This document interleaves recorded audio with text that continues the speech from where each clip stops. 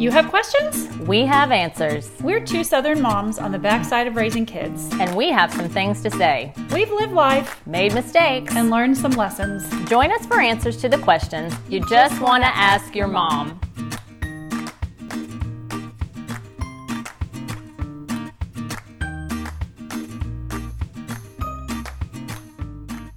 Hi, welcome to another Just Ask Your Mom podcast. I'm Bonnie Blaylock. And I'm Renee Sproles. Well, if there's one thing that makes parents twitchy, it's probably the topic of getting your kid to sleep.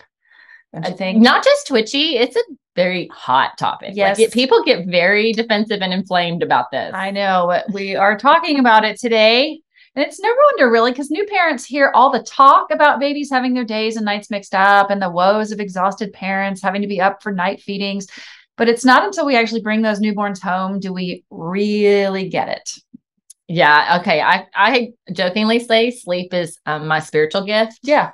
It's an actual talent that I have. And I'm actually wearing this Aura ring now that tracks my sleep and my heart rate and stuff and everything. And it does indeed tell me that I get excellent, amazing sleep every night. Tons of deep sleep, tons of REM sleep. But listen, sleep is important for kids and adults. There's a reason that it's torture to keep people awake, in the military. And the sleep struggle is real for new parents. Like I was at my worst self, I think, when my sleep was so interrupted. Oh, yeah, absolutely. Your mental focus is off and your energy is drained and you're still having to take care of this little human being. Yeah. It's really hard. And we did an episode on sleep in general. We did. You'll remember, referred to, I think it was season 7. No, season 2, episode 7. Yeah. And what that does to kids in particular and how they're just not learning. They can't learn when they're tired. They can't behave when they're tired. So we know how important it is. But I think we believe wrongly, and we are gonna toss this to our expert here in just one second. But I think as young parents, we would believe like, I hope I get a good sleeper, as if it's not an actually innate talent. It's actually a learned behavior. I think our sleep expert might tell us. So we're going to put your fears at ease and take the pressure of like hoping for the best off of you and empower you to like take the reins, move into the realm of great sleep. Right. So we have with us today Mary Vaughn. She's a certified PCI parent coach, sleep consultant, and potty training coach. Oh, where were you? You were in first grade when I needed you. But like seriously, this would have been great. That's the trifecta. Yes. And I stumbled upon her on Instagram actually at Let's Mother Together, but you can find her at www.mothertogether.com. So Mary, welcome. Thanks so much for being here. Thank you so much for having me. I'm so excited. All right. So how in the world did you get into this? Maybe this won't surprise you, but our oldest, I'm a mom of soon to be, by the time this airs, it will be public knowledge that we're expecting our 4th. And so one of my public announcements, but my oldest is 7, then we have a 6, 4, and then we'll be expecting this fall. So our oldest was a terrible sleeper. And as a new mom, and I was living very, very far from my family. My husband was in the military. We had moved across the country. I really lacked a support system. I didn't have my mom nearby to come hold the baby for me. Was really, really struggling with sleep. And like you mentioned, like I was at my lowest and I absolutely was suffering from postpartum depression, though it was undiagnosed at the time. And I won't say that sleep is a cure for maternal depression, but it makes an enormous difference. And so at a point in our life where I was lacking resources and lacking support and underemployed, as many military spouses were, sleep consulting was just a really great outlet for me to connect with other moms, share something that I had become so passionate about after finally getting some sleep with our son. It was just this really kind of natural flow forth from kind of my lived experience and a desire to just, connect. It was something that fulfilled and filled my bucket. It was something that let me, be a little bit more than mom at home with my rapidly, growing family. And so, yeah, I love sleep. I love helping moms, and it can be just so life-changing. It can. Well, we were parents of little ones in the 90s, and there just was no such animal. I know. I've never heard of I know. something.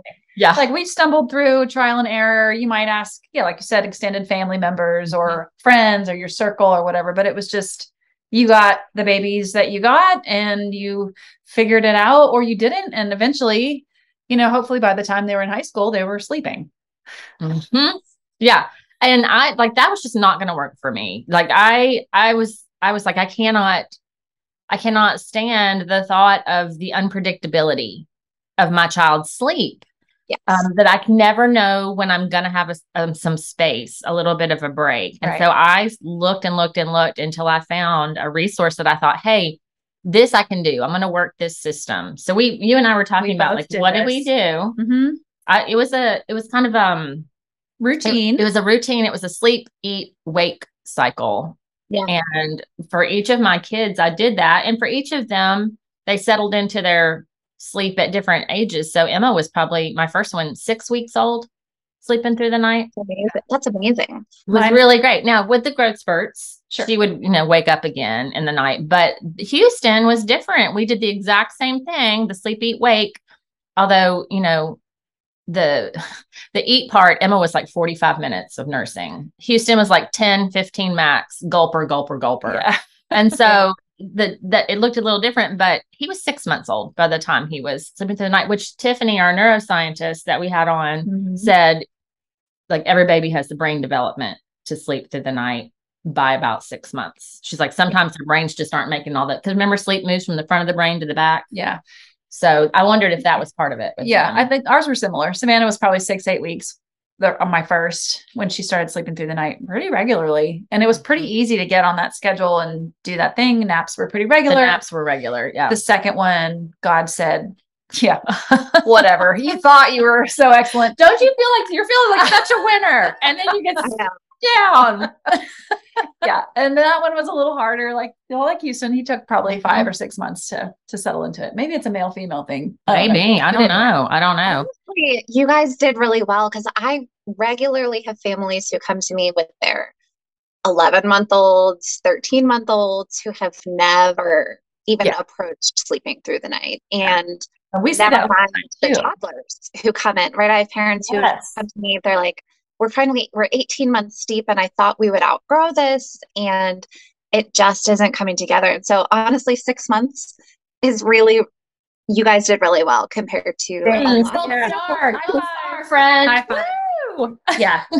And because we've made mistakes, as our tagline says at the beginning. We've made plenty of mistakes. So it's nice to know, like, hey, maybe this wasn't one. Right. Yeah. This wasn't one. No, we see that all the time too. And even older than 18 months, like into school age sometimes, 5, 6 years old, you're still helping go to sleep at night and all that. And I don't know, that's so disruptive, I think, for kids and families in general. But so you take expecting parents with multiple kids, or maybe just that one stubborn toddler, and you do one-on-one consulting and walk them through this strategy that works for each family.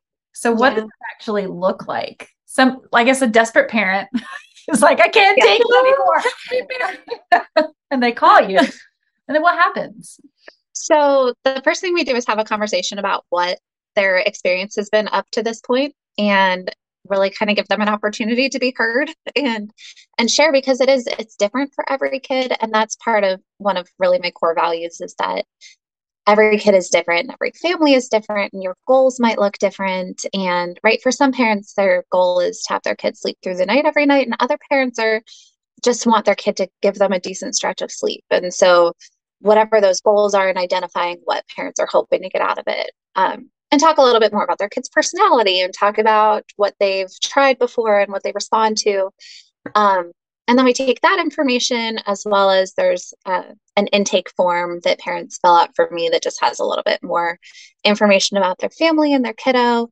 And then I take all of that information and put it into a plan that is custom for each family. And that includes, a unique starting point for a schedule, and trying to sort out a method that'll work for them, that parents can be consistent with and that kids respond to. right? It's got to be both. And trying to strike a sweet balance between parents being comfortable and being able to be responsive in the way that they need to, and that their kid learns to sleep. So striking a balance between both. And then we spend anywhere from 2 weeks to I have families who do retainers with me and just keep me on board indefinitely so that I can troubleshoot all of their sleep problems forever. And so anywhere from 2 weeks and beyond, we tweak and we adjust and kind of figure out the schedule that their kid needs, because some kids are really high need sleepers and some kids are lower need sleepers. And so parents often come and they're like, oh, like, I read the blogs, I did the thing, I paid for the sleep plan from, name that like boxed sleep program out there, and it didn't work for my kid. And it's like, usually it's because your kid needs less sleep than the average kid. And so the schedule that you were handed goes out the window and just doesn't quite work. And so we figure out what works for your kid. So how can you tell if your child needs less sleep? I thought there was basically, you go to a pediatrician and they're going to tell you, your child needs 12 hours of sleep a night, 15 hours of sleep. Way more than you think for a child. But how do you know that they really need less sleep? Or is it just, they're just not sleeping? Yeah, they're just not sleeping. Yeah. So, I love that question. It's so discouraging for parents to go to the pediatrician and be told that your kid should be sleeping 13 or 15 hours a day. And they're like, my kid isn't sleeping anywhere near 15 hours a day. And they feel like they're doing something wrong. And they feel like they are just blowing their kid's wellness because they're not sleeping as much as their pediatrician says that a 4-month-old or a 6-month-old should sleep. In general, so there are times where we can squeak out more sleep from kids who seem to be low sleepers. But what I have parents do is keep track of how much sleep your kid is getting per day. So including naps and including nights for a couple of days to up to about a week. And usually that number is actually really kind of consistent. And you'll see sometimes it's nap heavy and sometimes it's night heavy, but it always shakes out to be almost the same number per day. And you can pretty reliably run with that. And I might be able to increase it a little once we get their sleep really rolling. But knowing that number is hugely valuable. And I actually don't see other consultants talking about it in the same language. This is something I have struck on and found to be incredibly useful, is knowing that number that your kid needs. And then you can say, well, if my kid needs 13 hours of sleep, I can do 11 at night and 2 are going to get divided up into their naps. And that's what we're going to run with. And so, I don't want to make it sound like rocket science by any means, but a little bit of data goes a really long way to helping me figure out what their kid's going to respond to. Well, that to me seems so right. When you're nursing, they tell you to weigh your baby before you nurse and weigh your baby after. The same thing. So how much they're drinking and how much they're getting. And you're just kind of getting instead of just going on a gut feeling, you're looking at some actual data. And I did notice between my two that my son from infancy needed 2 hours a day less than my daughter. 2 hours a day less. And he would go to sleep much more slowly. We put him down awake. That was our rhythm. We snuggled after. So we put him down awake. So they learned to go to sleep on their own, and which I just considered a life skill based on the book I read. And then we snuggle after. We do our rocking and snuggly 30 minutes after. And so I would peek at him and he'd be in a dark room at night, not crying, awake, looking at the ceiling, looking at the mobile, and even as a teenager, he did the same thing. He would be dead an hour, hour and a half, 2 hours processing. Wow. I actually found, I recently finally found an article from, I think it was in pediatrics, that validated what I've been telling people this for years and didn't actually have hard research to back it up. I just had a lot of experience in a lot of babies, but the amount of sleep you need behaves like a trait in kids. And so your low sleep needs is like the same thing as your kid has brown hair and brown eyes, and they are low or high sleep needs. And it is consistent from infancy through childhood and probably into adulthood. It wasn't in that particular piece of research, but knowing that and being able to explain that to parents and say sometimes it's tough to burst their bubble when they come to me with a 4-month-old who is a low. It's like, this is your lot in life, and your kid is always going to probably need less than their peers. And I'm sorry you drew the short straw. Welcome to dying to yourself in yet another way. We cannot change this. I'm so sorry. Yeah. Well, but expectation is huge psychologically. Yeah. So if you're, like you said, if you go to the pediatrician and you're thinking, oh, I'm not hitting this 14 hours or whatever, then where does that fall? Well, it's not the kid's fault because he's just a kid. So it must be me. Yeah, maybe not. So you lower your expectation. You lower your expectation and you go for good sleep for the hours that the child does need. Yes. And you figure out how to make it predictable, and you try to figure out how to maximize it. And you have some influence over, how long the night is versus naps, right? If you're working with 12 or 13 hours total, you can kind of decide a little, you have a little bit of control to say, like, let's do 10 hours or let's do 11 hours overnight, and the remainder can go to the day. And like, some kids are a little bit more sensitive to that, but once you know what you're working with, then you can make it work for you. Yeah. I can see that. Yeah. So why would you say that there seems to be such polarization around kids and sleep? And if you read the comments online on any given sleep blog or whatever, that's your first mistake. Yeah. Why read never read comments? Don't read comments. You guys are coming in really hot. They're coming in hot. You're right. There's always somebody vilifying those who go with crying it out, or those who all sleep in one big bed. And in the end, are they all going to end up in the same place? Or do you think that there are some techniques that prove better than others? Oh, okay. That's a good question. So regarding the polarization, it is wild out there.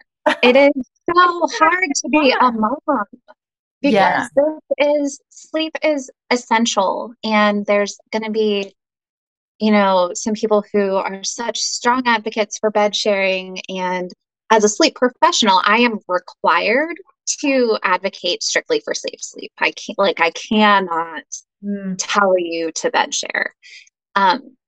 But so there's just these like such strong feelings, and this is one of those topics that I feel like is so difficult to parent through, because somebody is going to have an opinion about it. And it might be your family member, or it might be a stranger online, or it might be, right? It might be grandma. It might be your sister. It might be your husband who disagrees with how you want to. Yeah, Mary. Like, how many husbands love the bed share idea? Like, I have not met many who love the bed share idea. No. And let's say why. Why did they not love it?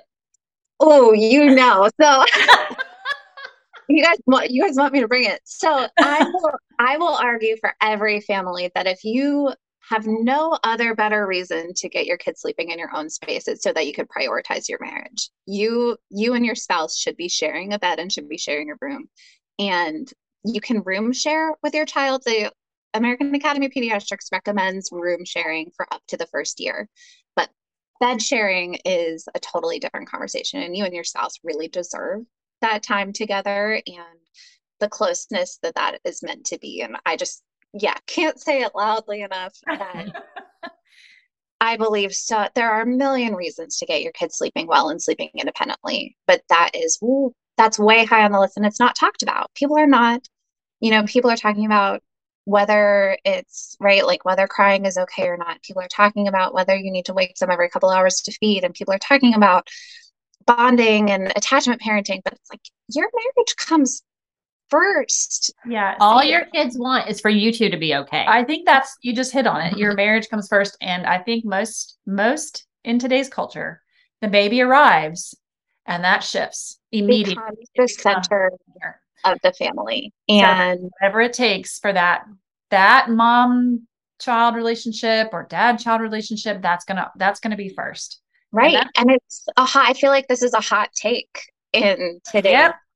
Yep. And I don't have a chance to talk about this particular topic, and maybe I should bring this online more often, because I really strongly agree that your kids need a strong marriage. They need their parents to be happy. They need to see their parents well rested and connected, and they need that more than they need to sleep in your bed.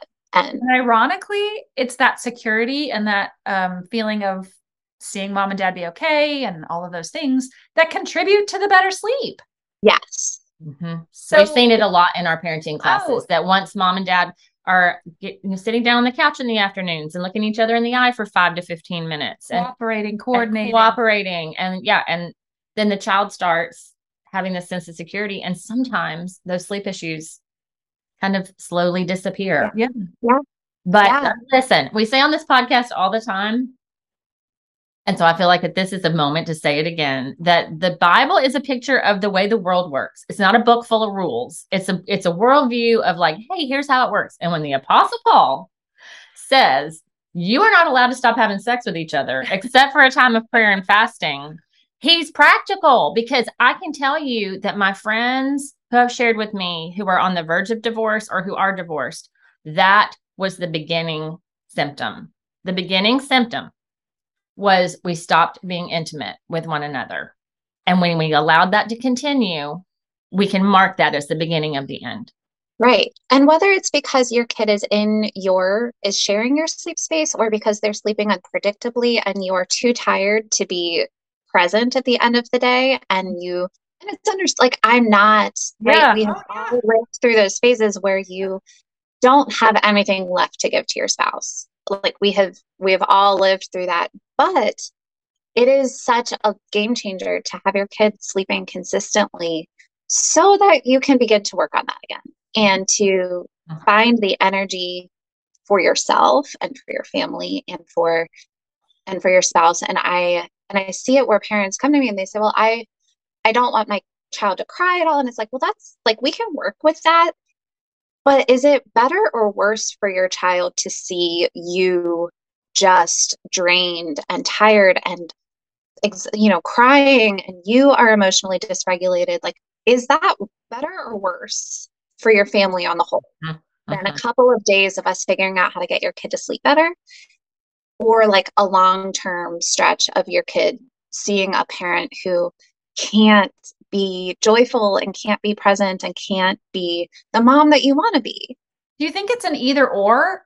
I guess this polarization thing, I feel like it's presented as this black or white. You can either have a loved and well-adjusted child, or you can have one who sleeps great but who's probably somehow emotionally scarred. That's a false dichotomy. That is so logical fallacy. I mean, that's what you would come away presented with online, and that is what they right, the like whatever they out there. But you're right. And no, right, there are, and I will say this, you can sleep train and you can teach a child to sleep at certain ages with truly 0 tears, especially like teeny tiny ones. And once you get into the toddler years, you can be much, much more responsive and much more involved and really help them kind of co-regulate those emotions that come with it. In between, there's usually some crying, but there's a wide spectrum of responsiveness. You don't have to shut the door and walk away. Yeah. At all. And there's no reason to pay a consultant money to tell you to just let your kid cry it out. Yeah. The value is in finding a way to be responsive and that your child responds. No, it is, that the, right, likening it to kids who are truly abandoned and neglected and who stop crying because they know no one's going to come for them is referring to like Romanian orphans. It's not referring to a child who is loved all day long and is in a safe sleep space with parents nearby, like totally different things. And I'm so glad that you said that out loud. We're pain avoiders in the US. But it's worth knowing too that they sometimes need to. They need to. It's a stress reliever. It's the only way they communicate. And it doesn't necessarily always mean heart-wrenching sadness and great distress. Right. And there's a big difference between the sounds of children's cries. And I tell parents all the time to trust their gut about the sound of their kids' cries. And there's a big difference between the cries of pain or discomfort and cries of being kind of indignant that they're not being put to sleep. Yes. Those are different sounds. And Yeah. I don't want parents to not trust that, right? Like if you need to respond to your child, you absolutely should. And I stand by that 1,000,000%. And we can figure it out the next night if we have to. But it's, yeah, trusting your gut. But yeah, there are kids who are fully sleep trained and will still cry for 30 seconds or a minute or two every night just because it is kind of a decompression. Yeah. And you put them down and they will let out a couple of hollers, and that's just part of their falling asleep. And parents are like, is that ever going to stop? And Yeah, I don't know. There's been nights as an adult where a good cry is what I needed to go to bed. Yeah. You know? Yeah. Or like I wanted to and I couldn't. It's like, if I could just cry, I would feel better. Right. There's nothing wrong with tears. Boy, but knowing the different cries, no one taught me that. Yeah. And my sleep training book didn't teach me that. Mm-hmm. Yeah. And I think for some of us, I would call myself I didn't feel like I was a very intuitive mother. So if you told me to trust my gut, I'd be like, what are you talking about? Like, I don't have that. And knowing you can read about the different sounds of the cries, and there's little videos where you can hear, okay, here's a distress cry. Here's I'm hungry. Here's I'm mad at you. That was help. Like my daughter-in-law, she's amazing. I love her so much. When my daughter got pregnant, she got online and did this research of all the different cries just to be a good aunt. Aww. And she showed me that. And I thought, wow, I wish I'd had that. Yeah. Because that would have helped me. Because I think many moms are more like what you're describing, Mary, where they do have the gut and they're going, something's off. Yeah. But there are some of us out there who feel like, this is totally new. This is totally new. I didn't love babysitting. I didn't do a ton of it. I don't know. Yeah. Well, yeah. I think there's some moms who are more sensitive to it than others. And so it's harder, even when maybe it's not really a crisis cry. I have parents who have a much harder time tolerating even what I is really just an angry, kind of frustrated cry. Mm-hmm. But that's okay. And that's part of the value, is having somebody to talk to through that, mm-hmm. and to help you discern what your kid is going through, and figuring out what's really going on, and whether you should proceed with sleep training or whether you should take a break, and having somebody to navigate that. You would be a great baby gift. Oh, totally. This would be the best. Yes. You would win this and a maid. You would win the shower contest. Oh, absolutely. That would be great. I have gift cards on my website. So okay. Well, link to your website with the gift cards. Honestly, if I didn't think they'd be offended beforehand, it's all theory. So they probably wouldn't be offended. Right? So you do it beforehand at the baby shower. That's awesome. Yeah. That's so good. So I'm curious, have you ever had anybody send you a video or an audio of, is this cry okay or is this not? I have a couple of times, not very frequently. Most parents are going to do what they're going to do, whether I tell them to. I thought you were going to say most parents know, unlike Renee. No. Yeah. So I have occasionally, yes, get videos of people's monitors. Hard to hear. It's hard to figure it out. You got to hear all the cries, right? Yeah. To know. Yeah. Yeah. I have had people inquire about doing in-person consultations and going and being with them for the first couple of nights, but I haven't actually done it. So that would be a totally different. I know there are consultants who do it, who, most major cities, you can find one who will come to your place and help you get through that first night or two. Girl, if I was doing that with somebody, I would charge the big bucks. That's why I haven't actually had someone pull the trigger, because I'm not staying up for any. I prioritize my own sleep way too much. You would really have to pay me the big bucks to go hang out at your home. Another question, because I do know people who have, I guess what you would call them, night nurses, I guess. Well, I have friends who do this for a living. They get up with the babies at night.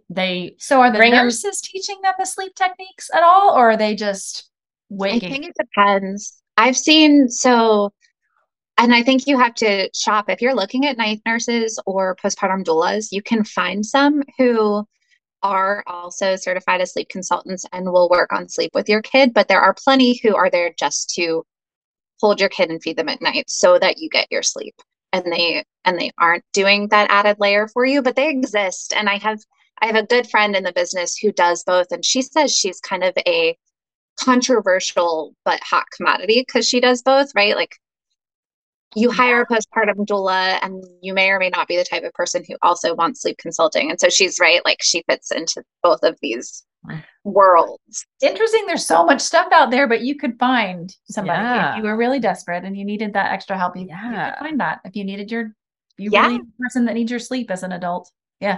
That's interesting to me. All right. So tell us how you mentioned at the beginning, Renee, how is toddler sleep different from infant sleep? Toddler sleep is 95% of the time a behavioral issue and no longer, right, your routines and nailing the perfect schedule and trying to kind of sleep science the game. It tends to become a behavioral thing where you have taught your child that the way that they sleep is either by rocking or nursing or climbing into their bed and snuggling them until they fall asleep and throughout the night, or that they can climb into your bed every night at midnight. Right at that point, it's a learned behavior. And so it's really about coaching the parent and helping build their confidence in changing the routines that they have created. So yeah, what cutoff age do you? It varies a little bit child by child, and I have to ask parents, about how communicative are they? What is their receptive communication? But approaching to 20 months, 22 to even sometimes 18 months, depending on the kid. But that 18-month window can be so tricky because they're not a baby, but they are not a big kid yet. That's a tricky age. And I almost sometimes tell people, it's like, if you can just get through another month or two, you're going to have a very different consultation with me. And we will be able to approach this from a much more like a behavioral angle. Whereas with a 17-month-old, they are vocal, they are loud, they have big opinions, and it's hard to get through it at that age. But isn't it earlier the better? Only if you're talking about really early. After maybe 4, 5, 6 months, it's kind of a wash. After there will be tears after that point. And so parents kind of lump that in together where it's like, this is going to be harder, right? At 4 and 5 months, you can be so responsive and you can be right there and support your kid every second. And that's what parents are looking for at that age. And then once you get into the second half of their first year and into, that first, up to 18 months is where it's kind of like, oof, your kid's probably going to cry. It's how responsive do you want to be in this process? Like, do you want to sit and hold their hand? It's not impossible. It's just, there's going to be more difficult. But usually if they've made it through 18 months and they've survived that far, sometimes those are the parents who are like, oh my gosh, I didn't want to do this. I don't want to be here. And so I tell them, if you want to wait 2 more months and call me back, we'll be able to approach this very differently. And we can even talk about a toddler bed. We can talk about just making that transition all together and making all of this leaps and bounds while you have the support. It's more of a path of least resistance kind of a thing at that point. Yeah. Parents who have made it that far tend to be willing to wait if I promise them it'll be easier. Yeah. Yeah. Sure, I would. So that's many things in the first 5 years of life is that sooner is better than later. It's such a foundational window of time. Yes. So that's interesting. Okay. Well, let's talk about naps because I was so new and I just was like, okay, every child needs X amount of naps because that's what the book says. Yeah. And it worked for you. So yeah, it was great. Listen, we went from two really great naps, maybe 3 in the very beginning, but 2 really good sized naps to one ginormous nap, which is fabulous, to room time. They just had quiet time in their rooms until they were junior high because we homeschooled. So it was just a break during the day. Ours we had naps were not negotiable. Yeah. You didn't have to sleep necessarily, although I hope that you do. But we're going to have those times because everybody's behavior, including my own, is better. Love that you guys did that. It is something I coach parents to do it when their kid drops their nap. I coach them to, institute a quiet time. And I think that it's hard, and I'm guilty too, right? When our youngest dropped his nap, it became let's snuggle and watch a show for an hour, and rather than hey, go flip through books, which is what he should be doing. And that's the better, if you could see my air quotes, that would be the better mom thing to do. But I love that you guys, and my mom did too. I had quiet time until I was in kindergarten, and it's so good for your kid, and it's essential for you, right? Your kid drops their nap and you lose that middle of the day break. But it's kind of, I have parents who are like, oh, it's like he's not going to stay in his room, he's not going to do it. And that's exactly, it's the behavioral thing. Oh, he's not staying in his room because he doesn't If have you want it to to. happen, you can't, you are the parent, you can make this happen. We would be the best of friends, Mary. I know. If we lived in the same town. Yeah. I'm tracking with you so much. 100%. It's just not, and I don't know, maybe I'm going to lose followers for this, but I feel like it's right. Parents are afraid to be the parent in a lot of ways today, and don't want their kid to be upset about anything, sleep included. But I also, right, I do coaching for moms, and it's a lot of like, you're the parent. Yeah. You can do it. You can take the blows. That's what I felt like. If I get it wrong, it's on me. It's hard. We're going to, but I didn't think it was fair to put it on my 3-year-old to make that choice. Right. There's gamblers. Like, I needed consistency. And if she thought she could get away with it because I was inconsistent, well, that's my fault. She could tell, then she would. She'd sniff out weakness in a heartbeat. Right. Right. And it is work to create that consistency, and it is work to, put her back in quiet time for the first couple of weeks. And it is hard to establish that routine, but the long-term payoff is so worth it. Oh my gosh. So worth it. You say that short-term pain, long-term pain. It's really hard. And it takes a lot of, right, finding the parents finding the way to communicate about it, to build their confidence that it's okay to make the decisions, and that your kids, they need you to. That's right. They need you to do that. They don't need to love your decisions. On the other side of this short-term pain, this short-term kind of putting them back on the blanket for blanket time, and then keep putting them back in the room for room time. The other side of this is peace and harmony, and everyone at their best. Security. Yeah. Yes. Boundaries make kids feel secure. Mm-hmm. And that's all day and nighttime. And one of the kind of divisive things that people throw out there about sleep and parenting is that people who sleep train don't want to parent at night, and that they are, choosing not to be parents after 7 p.m. and that they ignore their kids' needs overnight, and they don't want to be, right, and they're just ignoring and unresponsive. And I hate that, because it is, right, if your kid is sleeping well 99% of the time, if they do wake up and they cry, something's wrong. And you actually have more information than if you have an inconsistent sleeper where you're like, oh my gosh, are they teething? Are they hungry? Like, what is going on? But if your kid is typically going to sleep through the night, and then you hear from them at an odd hour, they're sick, or that something is going on for them, and it makes you a more informed parent. Yeah, and more responsive at those times too. Yes. Yeah. And you know how to respond. You've been responsive 12 hours of their waking day. Mm-hmm.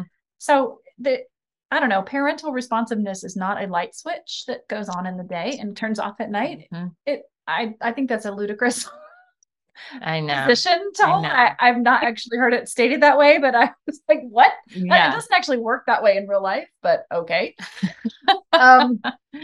Okay, so how do you know when you're transitioning that nap time? I hear this a lot. They're doing pretty good with the 2 naps a day. How do you know when they're ready to drop one? They're just not sleeping too well? Yeah. The long and short of it is that they will stop sleeping at a time when they should be asleep.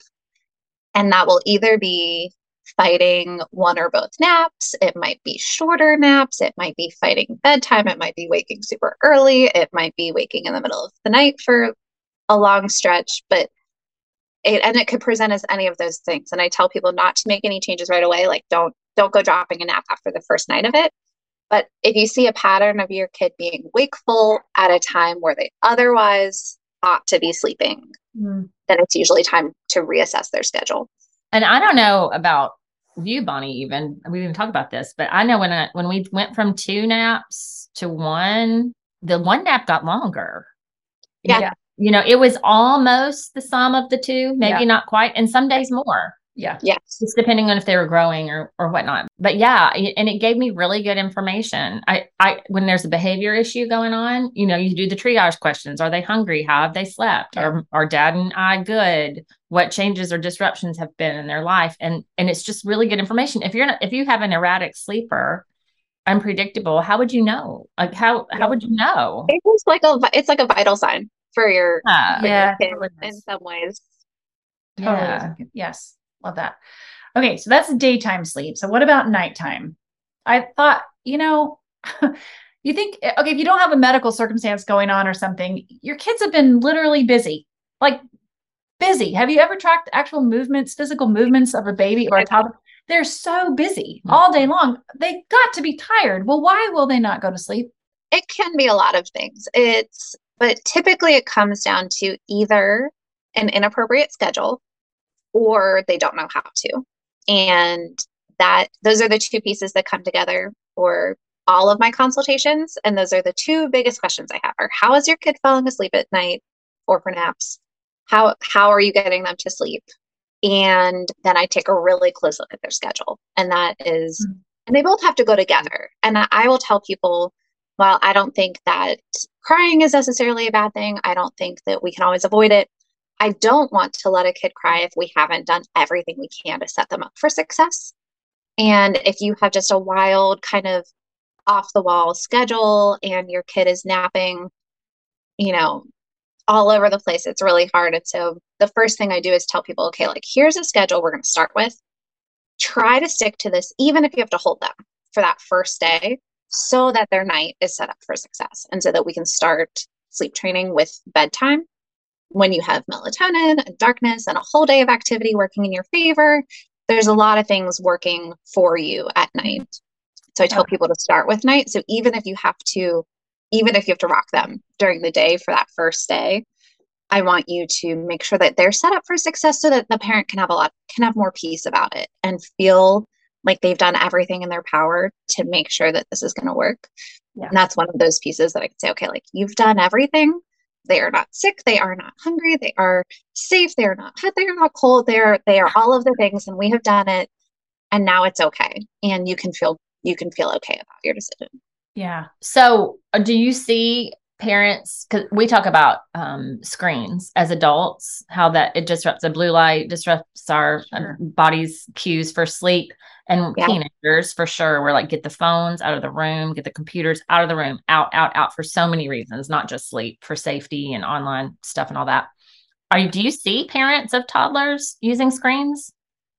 Yeah. Oh, yeah. It's occasionally. Mm-hmm. Occasionally. I don't want to say that it's constant, but in an ideal world, you would be screen free for about 2 hours before bedtime. Mm-hmm. And so it's not just the parents. I do have parents occasionally who say, like, we wind down in my child's bed by watching videos together. Yeah. And obviously that's got to change. And that's a hard one, right? They're like, that's how they fall asleep. Like we watch Cars on my phone every night at bedtime. That's a pretty easy one to explain to them, right? Like you are blocking their melatonin production. You are stunting that. And they're not. And then, I mean, I can get on a soapbox about melatonin supplements on another day, but if you want your kid to sleep, that's one important one. And it's harder to get people to shut it down hours in advance. Mm-hmm. Though that would be preferable and ideal. And for teeny tiny ones, babies before their first, I don't know, until they hit about 3 or 4 months, don't even produce their own melatonin. And so it's crucial for mom, if you're nursing, that you shut down your screens leading into bedtime so that you produce melatonin so that your child gets it. Oh, I love that. Oh, interesting. I did not know that. And so then once they start to do it, it becomes all the more like dim the lights in the evening, let's darken the house so that your child's natural melatonin will ramp up. But yeah, so that doesn't kick in until 3 or 4 months. And then after that, most parents are pretty good about screens for the first year, but then you hit these 2-year-olds and Sure. they're watching screens and giving them a melatonin gummy. Like, Oh, that's, have yeah. you looked at this? Like, have we let's zoom out and look at what's going on in the house Yeah. and how can we fix this Yeah. long term? Yeah. Yeah. It's so interesting too. Kids know, they know expectations and how to meet them. I used to, for about a year when my daughter was first born, I guess I can't believe you did this. I can't either. I know what you're about to say. I cannot believe you did this. Yeah, I was a first time mom and I thought, what the heck? I'm home all the time. I was keeping another friend's child for a couple afternoons a week. And, they grew up together through toddlerhood for a couple years. And my daughter went down for a nap, at a certain time. And I'm like, okay, well, this child will too, because that's how we operate. And she did. She went down for a nap like it was no big deal. I'd put her in the playpen and the parents would come to pick her up, usually mid nap or right towards the end of it. And every time they were shocked. How did you get her to go to sleep in the afternoon? Like, she doesn't do that at our house. And I said, what does she do? And she just like runs and plays or whatever. And then when she gets so exhausted that she'll just drop on the couch or she'll lay asleep on the floor because that's when she sleeps, if she does. And I'm like, oh, well, we just lay down at, right after lunch and we all take a nap. And the child had never cried, no problem with it whatsoever. I just thought it was so interesting. Like, she knows what happens at our house and she knows what happens at her house.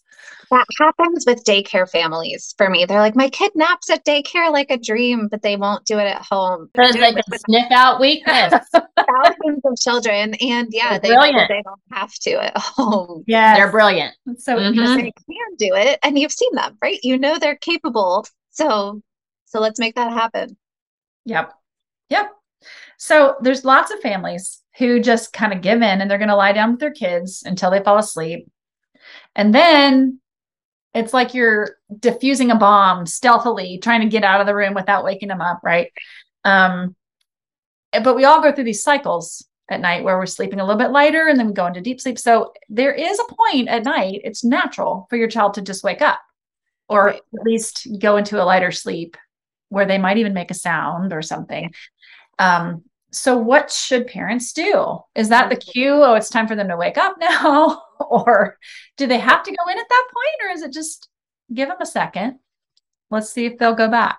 I always tell parents at every age to wait at least 5 minutes, no matter what you do before you go in, especially if they are not screaming and, you're alarmed by it. Always wait at least 5 minutes because some kids are noisy between sleep cycles. Yeah, you absolutely, you knew exactly what you were asking.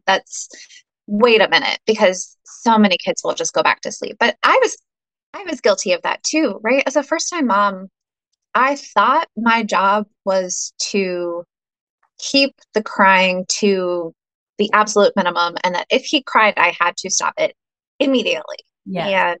And that was my job, right? Like, he made a sound, I have to stop it. Like, he should be quiet all the time and he should be happy. And that was a big adjustment for me. That's and how babies work. Yeah, but that's I don't know where I got that expectation. I agree. I don't know because we're anti-pain, Mary. Yes. Like the US, we do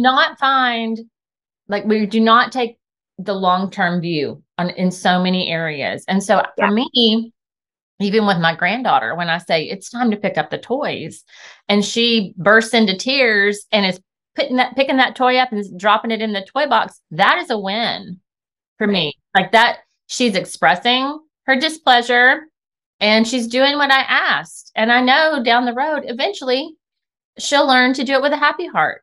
Like that's just step one of learning, submission, which we also hate in this country. Everyone hates that word as if submission is this terrible thing. But when you submit to one another, it's beautiful. It's a beautiful thing. Yeah. I think that, yes, we're comfortable with the baby crying, maybe because we don't know how babies actually express themselves.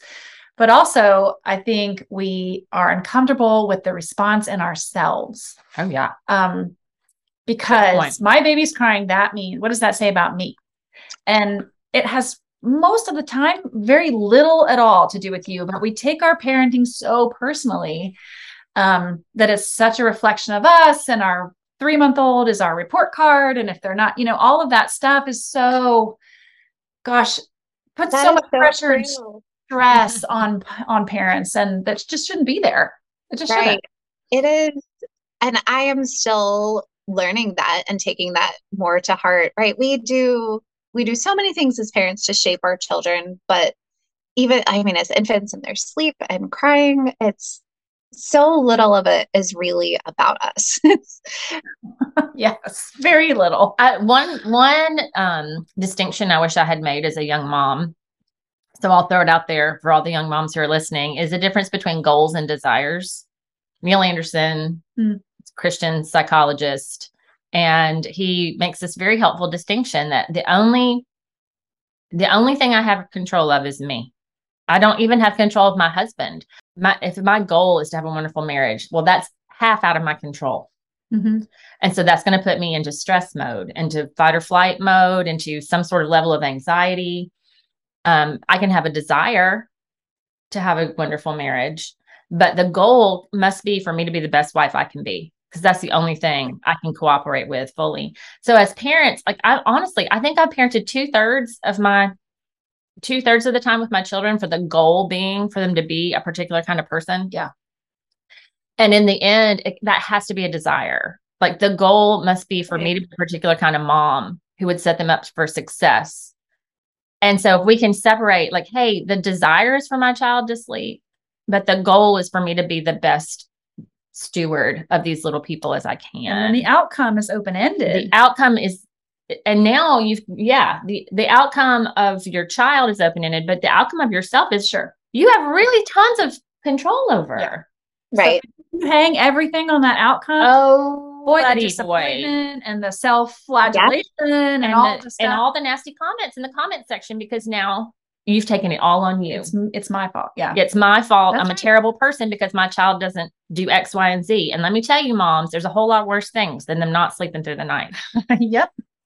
It's true. So separate the goal and the desire when you're talking about any topic that we talk about on here. Oh, yes. No, I love that. All right. So let's talk about toddlers again.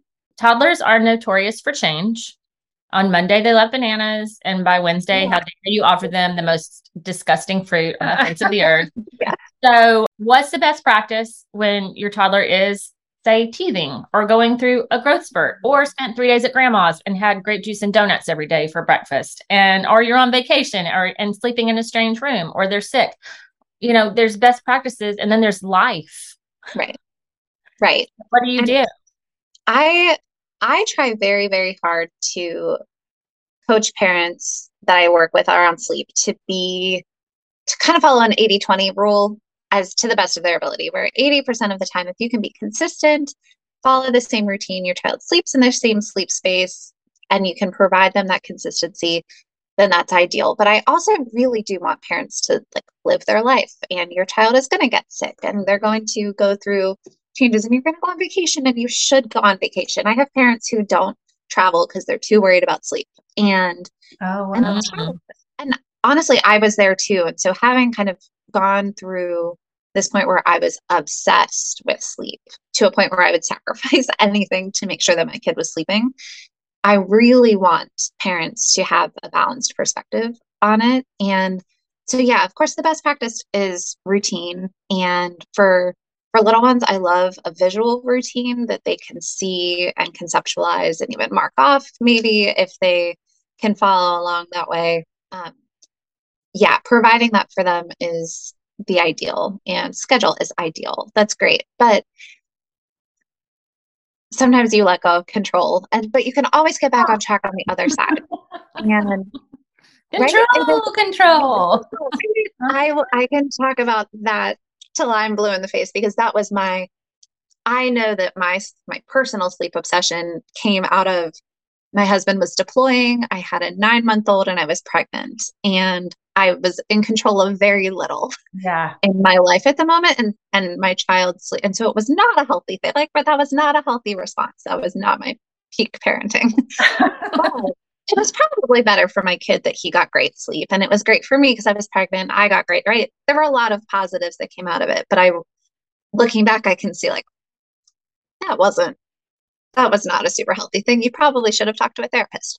But yeah. But it was short-lived. Yeah. And you recognize it and so even that is okay. Right. But letting your kid go to their grandparents' house and eat the donuts and be okay with that and know that like a couple of days of sweets and off schedule and maybe grandma doesn't listen to your bedtime preferences, and letting go of that is also really healthy. And so I want that for parents to see the big picture, that even if you are returned a child who comes off of a sickness or comes off of a trip or comes off of all of the sugar, you might have a bad night or two or three, but there's always hope on the other side. It can always be salvaged, and it is not the end of the world. And that's very hard for some parents, myself included, sometimes to see and zoom out far enough to realize that this is not the end of the world and it's going to be okay. Yeah, absolutely. The zoom out is such a great analogy because we sit there right on the minutia every day. It's really hard to do that, but it is such a great perspective. Very helpful. Yeah. I mean, I realized I just started paying attention, and I would get all up, up in arms that I came back, sugary and tired, and it took them a day. Yeah. It was one day, and I know every kid's different, but for me, I was like, I can live with that.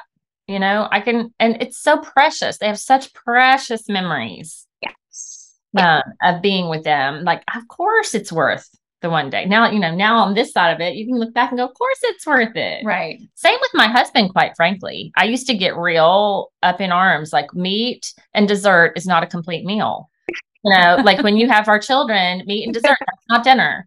And it really, at some point, God spoke to my heart and was like, Renee, you feed them 95% of the time. Let him feed them meat and dessert. It's fine. Right. But it is hard. It is so hard. It's yeah, it's just part of motherhood. Yeah, and the pigtails being crooked and all that. Okay. Yeah, why did I care about that? It just sounds ridiculous to say it out loud. I have all boys, and so I have no idea what it's like to have like well-groomed children. I don't even know what that means. Oh, this has been extremely helpful. I think that's good conversation. Just so many things. It was so interesting with our first sleep episode, how and we had a pediatrician on some months later who, after our interview ended, had some very strong opinions about sleep training. Interesting. Very in line with what you've said. Okay. And we were like, we got to do an episode on this because there's so much guilt and shame tied to this issue, and it need not be that way. No. Right. I find pediatricians get dragged through the mud by parents online for recommending sleep training. And unfortunately, a lot of pediatricians can't give a whole lot of information about it and can't tell parents more than to just let them cry it out. So I think that is one of the problems. And I am involved enough to recognize that like pediatricians have much bigger things to focus on for your child than how they fall asleep. And they will recommend that you sleep train, but that's not their full-time job. So and they might only have 5 or 10 minutes with you in a room. Exactly. What can they tell you? Parents are so hard on pediatricians for just kind of blanket recommending that you sleep train. And I think that's the real issue, is that that's just not their full-time job. But it is so important to the parent, and it is so small to the doctor in the room, where it's just this kind of mismatch where parents are desperate and it is front of their mind and they're looking for answers, and pediatricians don't always have a great, well-formed explanation for how to get there. Our one of our pediatrician friends just texts our episodes to his clients. Like for food issues, we've got a food series, or so I bet he's going to add this in. Yeah, he'll be part of his practice, I hope. I sure hope so. I would love to, he can vet me if he needs to. No, it sounds like right up his alley. I think that's so wise, because not because it's us, but because he knows, like, I don't have 45 minutes Yeah. to give you this, but here's a trusted resource. I've known these women a long time. Right. We've been friends our whole lives. I would trust my kid. I'd trust my child with them. So here you go. Yeah. Yeah. So I'm just going to plug this again, mothertogether.com. This is Mary's website. You can go there and get her consultation one-on-one if you want. Plus she's got a great blog and all these resources on Instagram that are just like little nuggets of information like you've heard here today. And I just want, thanks again so much for sharing your information and time with us today. You are so welcome. Thank you for inviting me. This was fun. This was a great hour. Okay. I'm glad. Well, we'll have links to her website, her Instagram account, everything on our website, justaskyourmom.com. And if you'll just take 5 seconds to share us with a friend and whatever platform you listen to, if you'll rate us, it just helps people find us easier. Yeah. And please send topic suggestions to justaskyourmompodcast at gmail.com. And we'll see you next time on Just Ask Your Mom.